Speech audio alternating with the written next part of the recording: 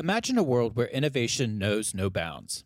At BAE Systems Fast Labs, we're pioneering advanced technology and defense research, shaping the future of safety and security. Explore our website to uncover a realm of cutting-edge projects, collaborations, and visionary thinkers. Whether you're a tech enthusiast, a defender of freedom, or just curious, Fast Labs is where groundbreaking solutions are born. Join us and be part of the future today. Visit www.baesystems.com/fastlabs.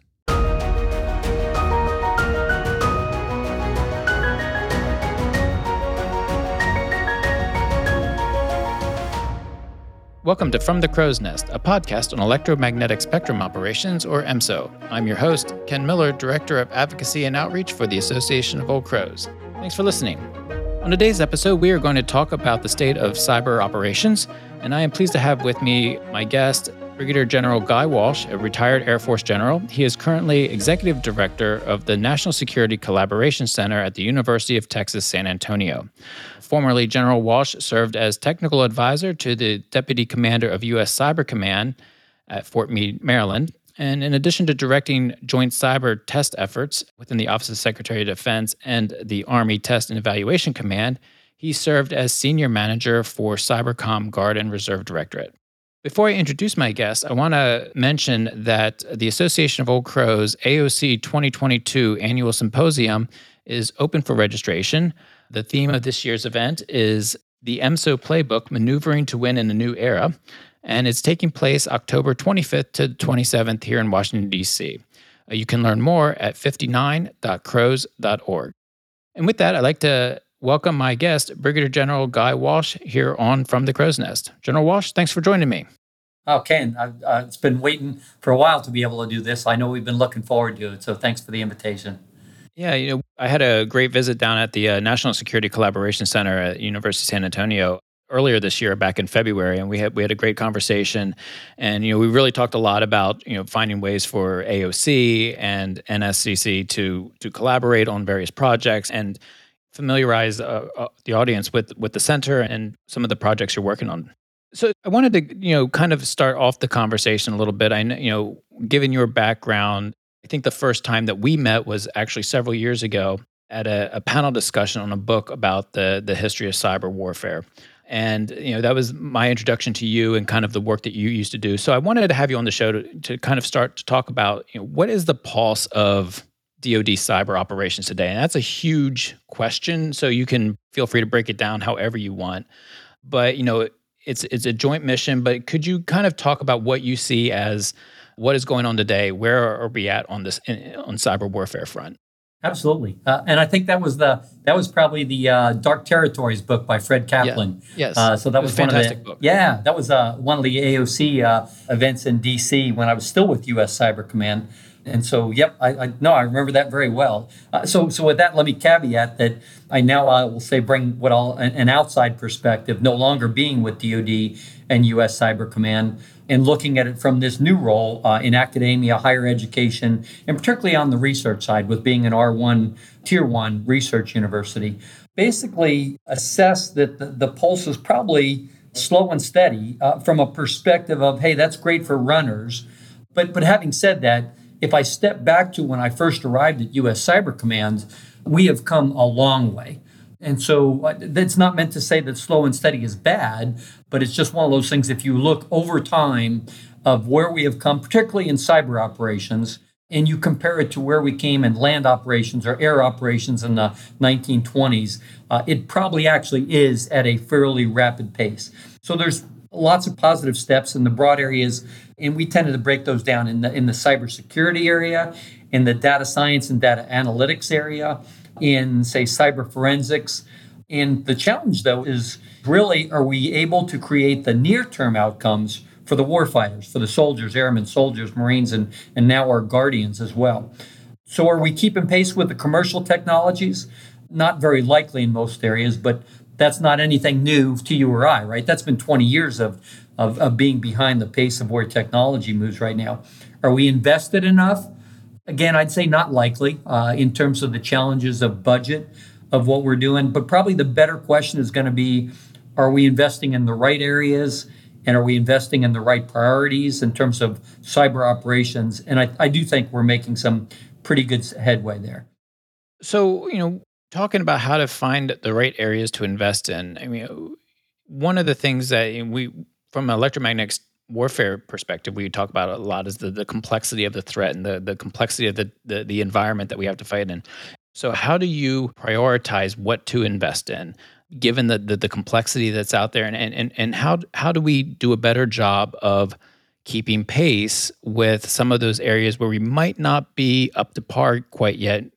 No, that's great. I would say that if we look at the area where we currently have advantages and where we need to continue to invest and priorities, and that's and if you've ever heard any 3 or 4 star talk, it's in our number one area, and that's the actual people, the war fighters, right? It's in their training. It's in building that type capability and the technologies that have come along over the past decade in terms of the LVC, the live virtual constructive, the augmented reality, the virtual reality, the gamification, and the training type piece. That is a huge area for investment. We just had a great visit this month with Major General Sean Bratton, the commander of STARCOM up at Space Forces.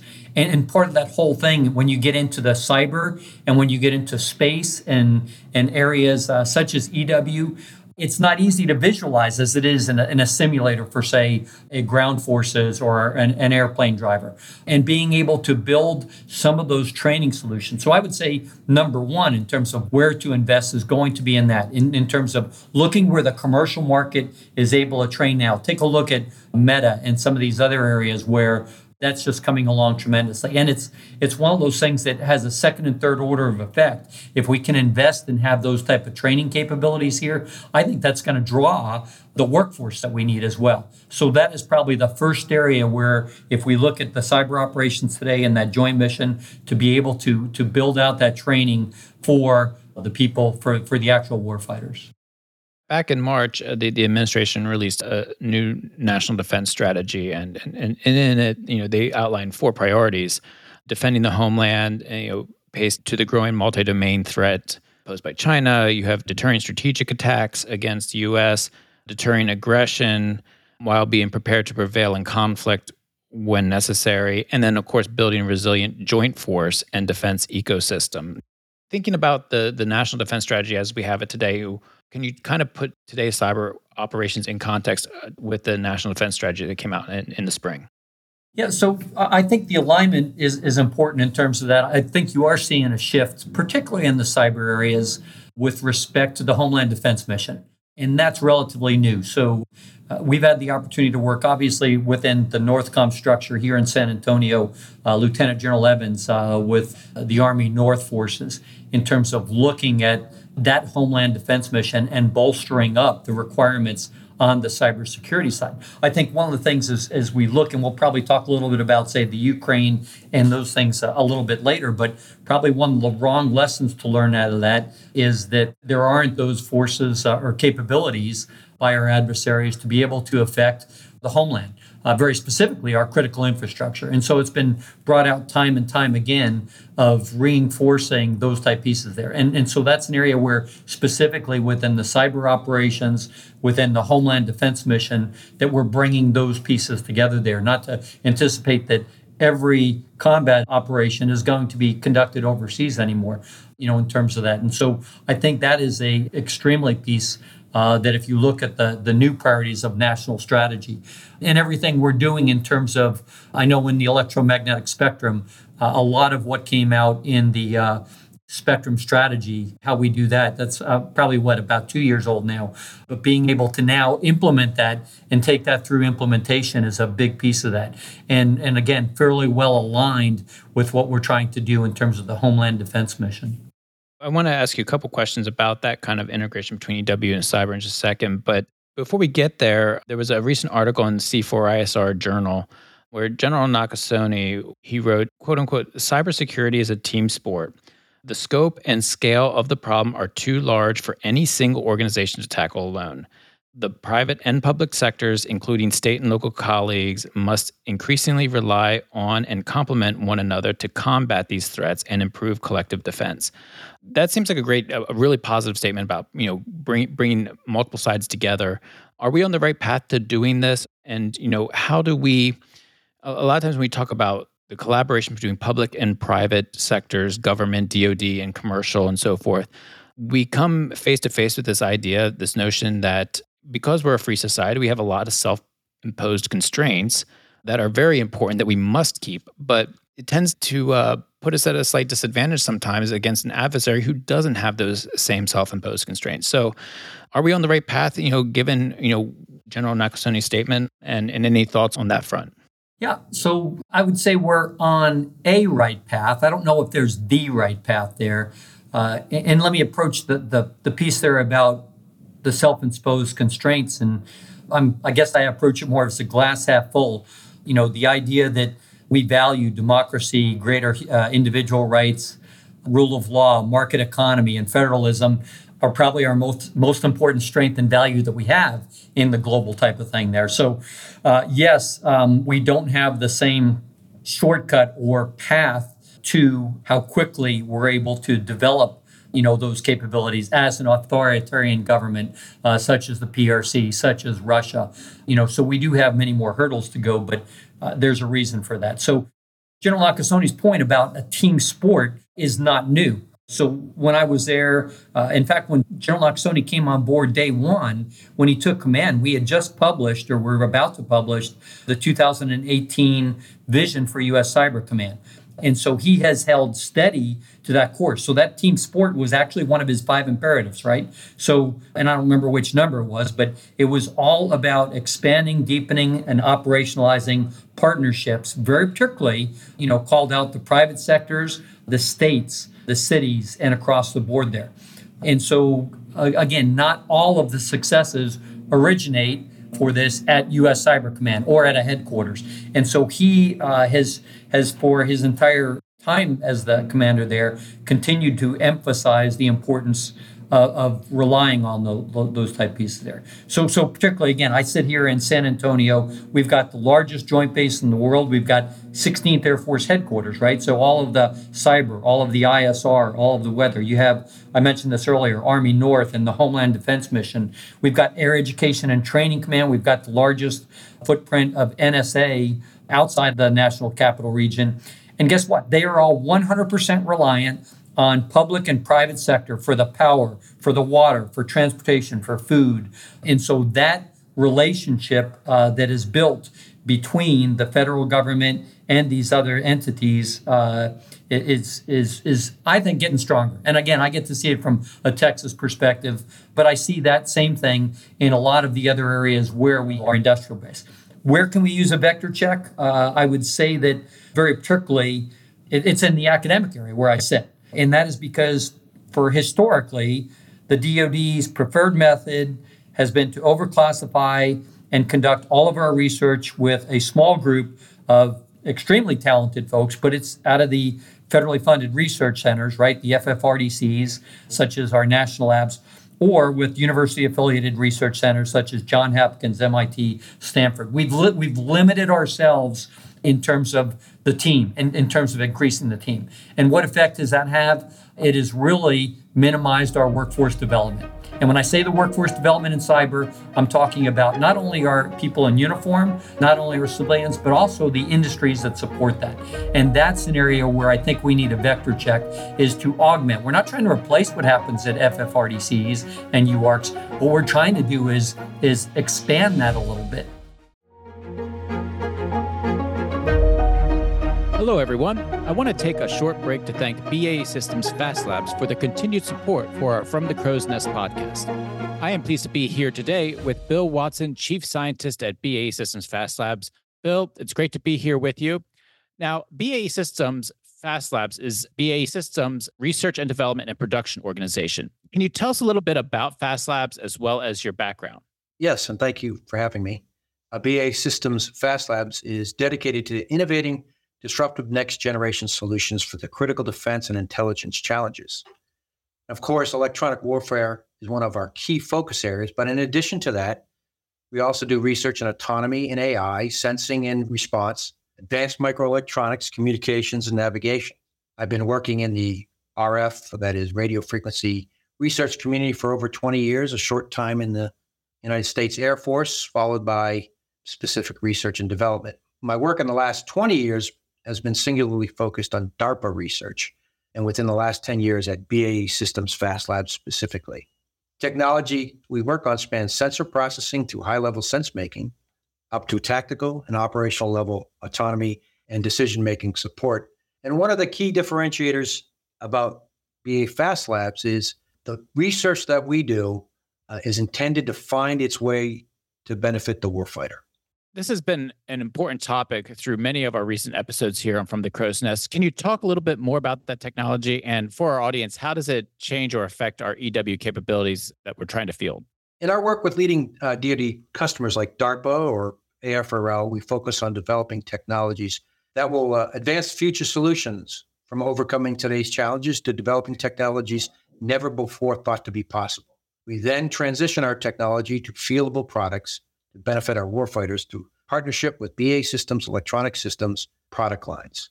As a specific example, I thought I'd use a movie you may or may not be familiar with. It was called Battle Los Angeles. It was from 2011. And in that movie, aliens had invaded. And what the characters in the movie found is that whenever they keyed their microphones on their radios, they could be easily geolocated and targeted. What the movie presented as science fiction for us is, in fact, science fact. This is the type of technology that we work on and exists today, where the physics meets the real world. This sounds like absolutely fascinating work. What is the next area that you see for research and development? And if anyone is interested in learning more, how can they reach out to you? Well, we can't say too much because of the sensitivity of our work, classification levels. But in Fast Labs, we are always working on the future state. No matter what the future threats are, we will continue to focus on solving the hardest problems to benefit the warfighter. If you're interested in more information about Fast Labs, you can connect with us on our website at basystems.com/fastlabs. Well, thank you, Bill, for joining me here on From the Crow's Nest. And now it's time to get back to our show.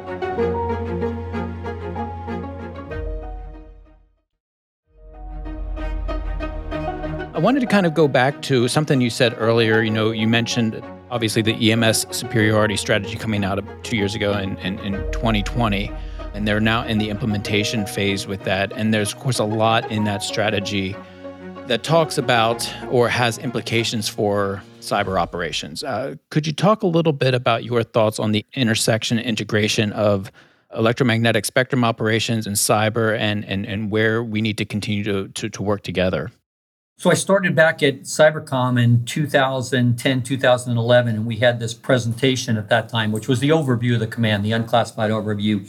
And we showed this chart. It was called convergence. That's what it said at the top, right?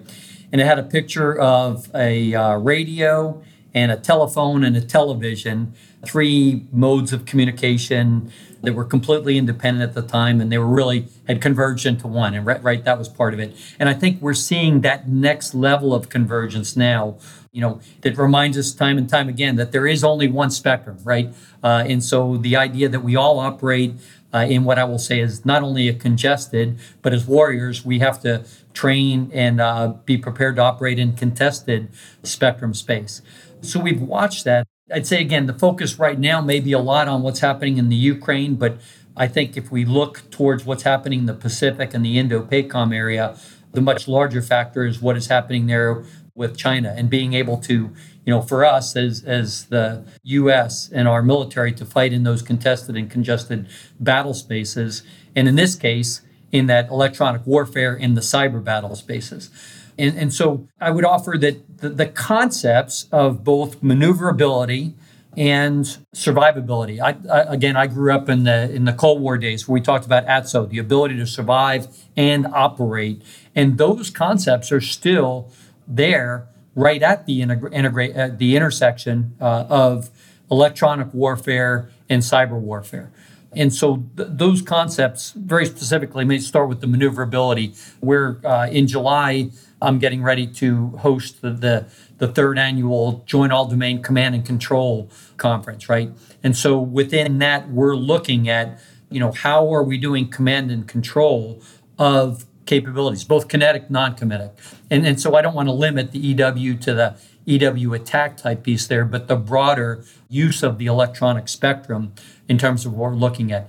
And how we approach that from both a technology area and a budget area is going to be very important, because what I believe we saw for a while was the fact that you had this electronic warfare organization and funding and budget and policies. And then you've really looked at that and brought that, 2 years ago into this looking broader at the spectrum on how we're going to work that.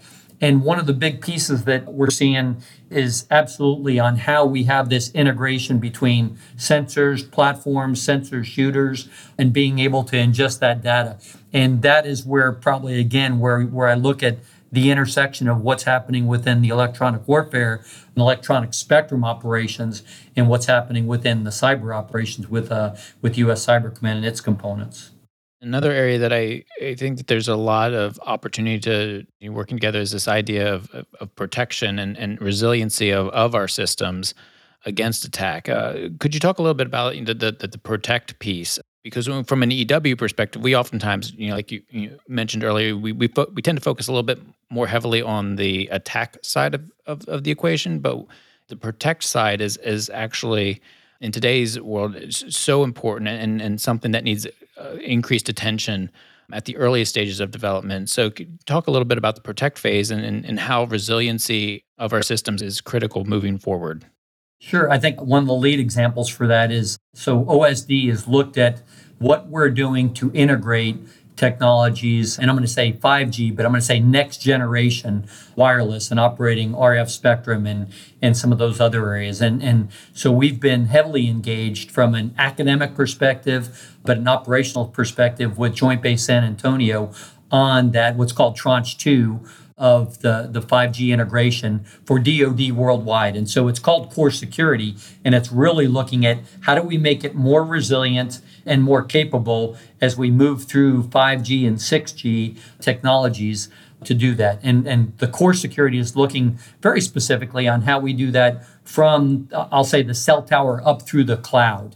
So that investment is huge. I know we understand the opportunities that 5G and 6G give us, right? Because it gives us that increased bandwidth. It gives us that micro-segmentation capabilities. It gives us the faster speed that we look for. So there's an area right now where we're looking to say, how do we look at the integration of 5G securely to be able to move data and be able to make decision making at the tactical edge? Because 5G and 6G play a huge role in that assimilation of data, including open source data, and being able to do that. So I think that is an area where we look at that we have the potential, the ability and opportunity as we move to standalone 5G capability. And to do that, that is inherently done right, an increase in terms of the resilience and the protect piece that we're going to be able to add there. I want to switch gears now a little bit and talk about what's currently going on with the Russian invasion of Ukraine. It's been a topic of conversation here on From the Crow's Nest, getting different perspectives from experts across in different fields. I haven't talked to anyone with a cyber background such as yourself to get their perspective. So I wanted to ask you, what are you seeing in the current conflict that we are learning lessons from, and what are some of your thoughts on how the conflict has developed from a cyber perspective? This is probably a great example of where we're looking to understand the cyber port. It is really important as we analyze the successes or failure of cyber in a specific conflict. We have learned a lot about how the successes or failures are impacted by the broader strategies and dynamics of the standard elements of power we always talk about in terms of policy, economics, social, not only the military. The first thing I would say is what we should not do is make that assumption and underestimate Russia's ability to have a significant effect if they actually did unleash their cyber capabilities of the FSB, of the GRU units across Europe or in the US. Because, again, I will say that has been relatively constrained, but for good reason, right? So, and part of that is, and let's just look at the policy type piece of that, the fact that right now Sweden and Finland both announced their intentions to join NATO. One of those pieces there is really we look at what Russia is doing or not doing, and within that context is we understand that at least the Ukraine has taken that approach to get broad international support that I will say has given Russia second thoughts on what they're doing. In fact, there still is that argument, right? That what's been happening in the Ukraine with respect to cyber operations. You remember the initial part of the war where there were the attacks against Viasat. There were the social media attacks that were run by, I believe that was FSB that ran some of the phishing attacks and those type of things. And the Russians saw a rebound effect that was actually against some of their people, some of their finances, against their social media and others. And so looking at it in that full context, I think that part of that has been driven by the broader policy and economic impact that's impacting Russia right now, that they realize that as they put more pressure or have cyber effects within the Ukraine opportunities, that it is challenging their own sources of power right now. And last question, obviously when we've met again back in February, it was a visit that I had to the National Security Collaboration Center, and you had mentioned recently, just early in the interview, a project that you're working on as part of that center. But I did want to give you the opportunity to talk a little bit about the center. What is your mission, and what are some of the goals and deliverables of the National Security Collaboration Center, and where can you learn more about it?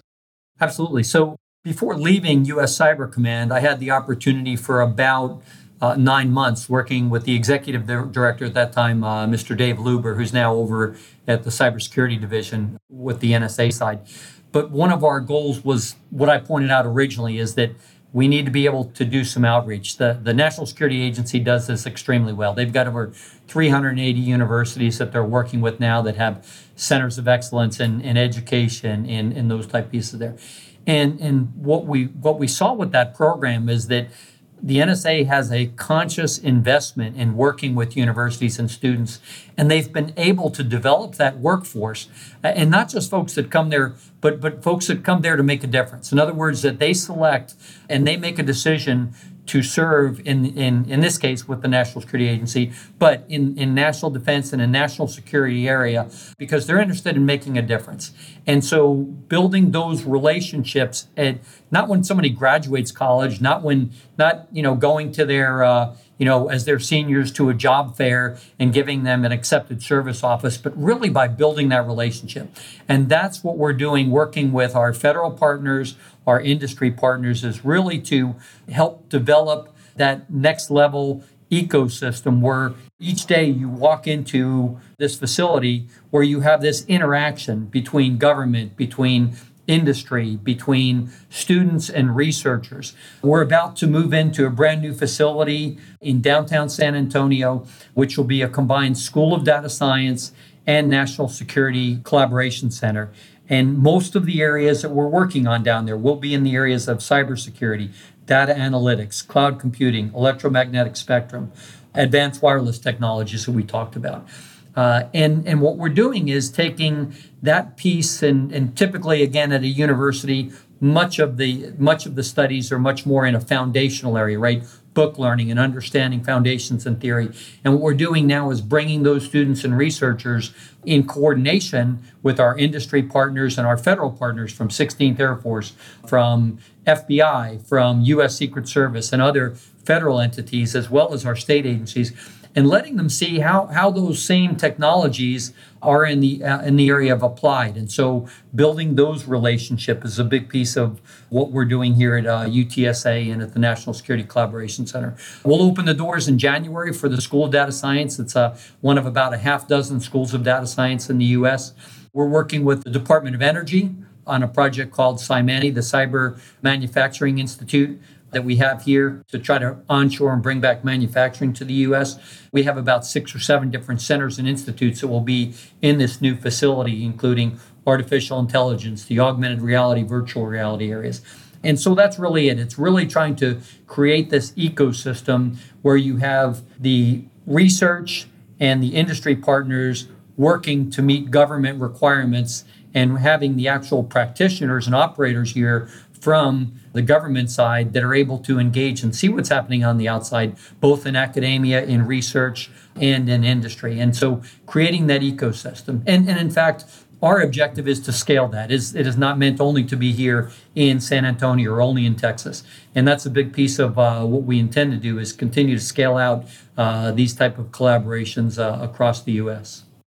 Thank you for that. And I greatly enjoyed my visit, back in February, and we are beginning discussions on different things that AOC can collaborate with you on.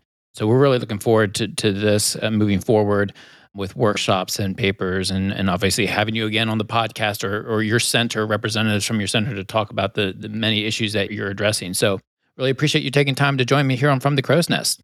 Absolutely, Ken. And again, once we open this facility, we will have a 300-person conference room within that area there. And I know that we had talked before COVID hit about hosting. I know San Antonio has hosted many Association of Old Crows events in the past and has a very strong chapter here. And so we certainly will invite AOC and your team to be able to do that and see firsthand some of this collaboration and what's happened at the NSCC, but also tackle the exact same challenges that you've raised today.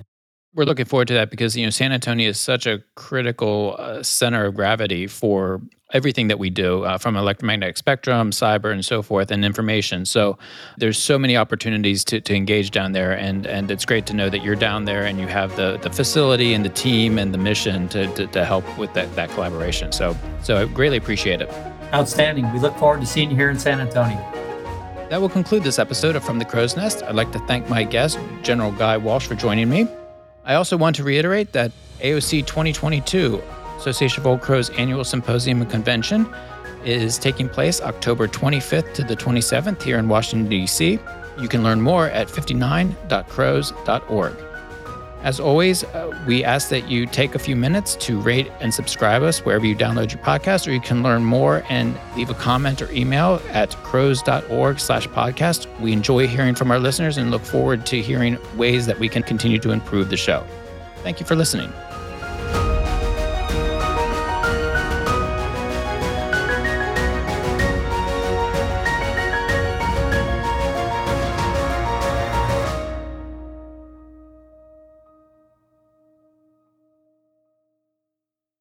FAST Labs, powered by BAE Systems, is at the forefront of advanced technology and defense research, development, and production.